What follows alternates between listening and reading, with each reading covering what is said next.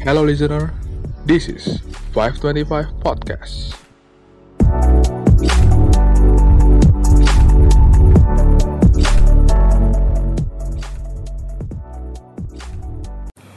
Halo guys, kembali lagi di opini pribadi di 525 Podcast. Sekarang pengen ngomongin Euro 2020 yang dia lakuin tahun 2021.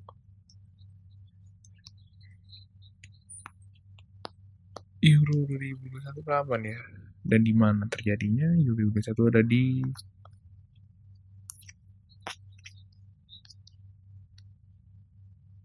Europe. Kok di Europe? Oh, sistemnya di semua negara biar mencar, biar COVID, man. Sebenarnya harusnya di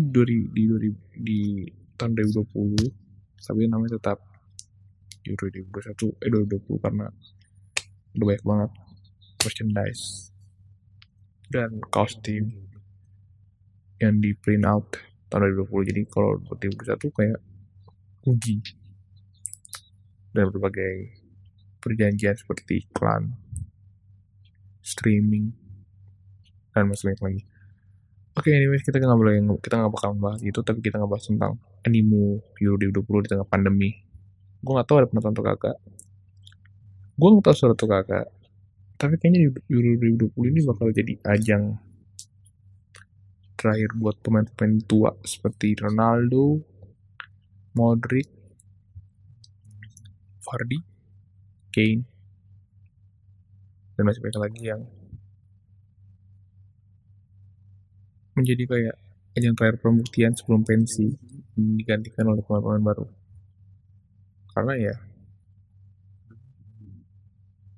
itulah sebuah ajang, kayaknya itu ajang kayak last dance-nya Jordan, ya last dance-nya Ronaldo mungkin di Euro 2020 di tahun ini 2021. Sebenarnya gue sekarang ngomong kagak ada skripnya, tapi kita asal ngomong aja. Gue udah lama nggak nonton Euro, terakhir kali nonton 2016 itu juga nggak nonton, cuma nonton highlight.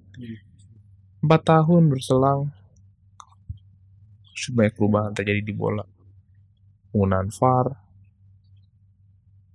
apalagi lagi pandemi banyak banget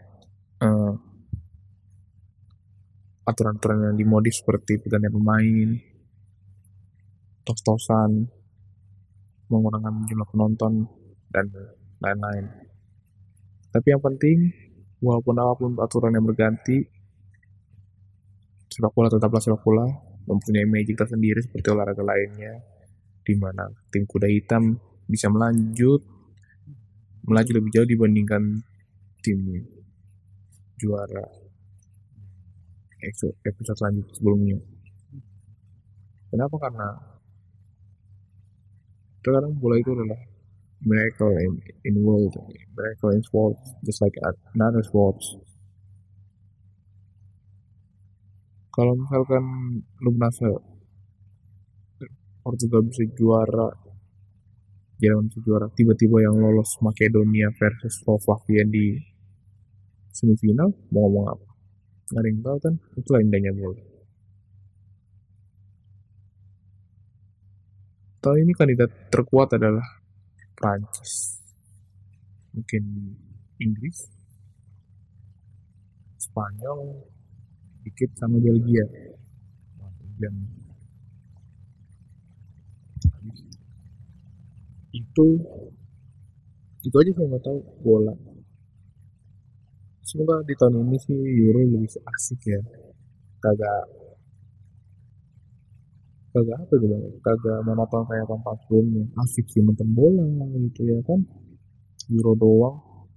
Kalau Piala Dunia sih lebih seru ya, karena dari berbagai kontingen, berbagai benua, playstyle yang beda-beda.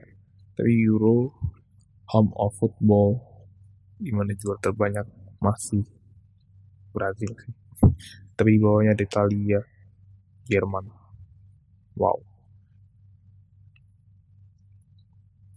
bisa dipastikan dengan itu juara terbanyak dari Eropa, berarti Euro harusnya lebih seru dibandingkan Piala Amerika. gue pengen nonton Comebol namanya apa sih Comebol ya nggak tahu lah pokoknya Copa America Comebol mau apa Copa America tapi ngeliat Messi kayak begitu gak yakin kalau bisa juara bagus tapi kalau nggak ya udahlah ya karena Messi beda ketika di klub versus Messi di negara yang menggendong satu negara. Kalau kapan-kapan gue ada waktu free atau jam-jam yang masih enak gue nonton lah jam 8 lumayan paling waktu sebelum tidur. Oke guys itu ya podcast tanpa skrip gue akan sering ngobrol apa opini pribadi sih karena basic aja gitu tapi keterangan juga gue bakal buat podcast pertama. See you in another podcast. Ciao. Thank you for listening this episode. See you on another episode, fellas.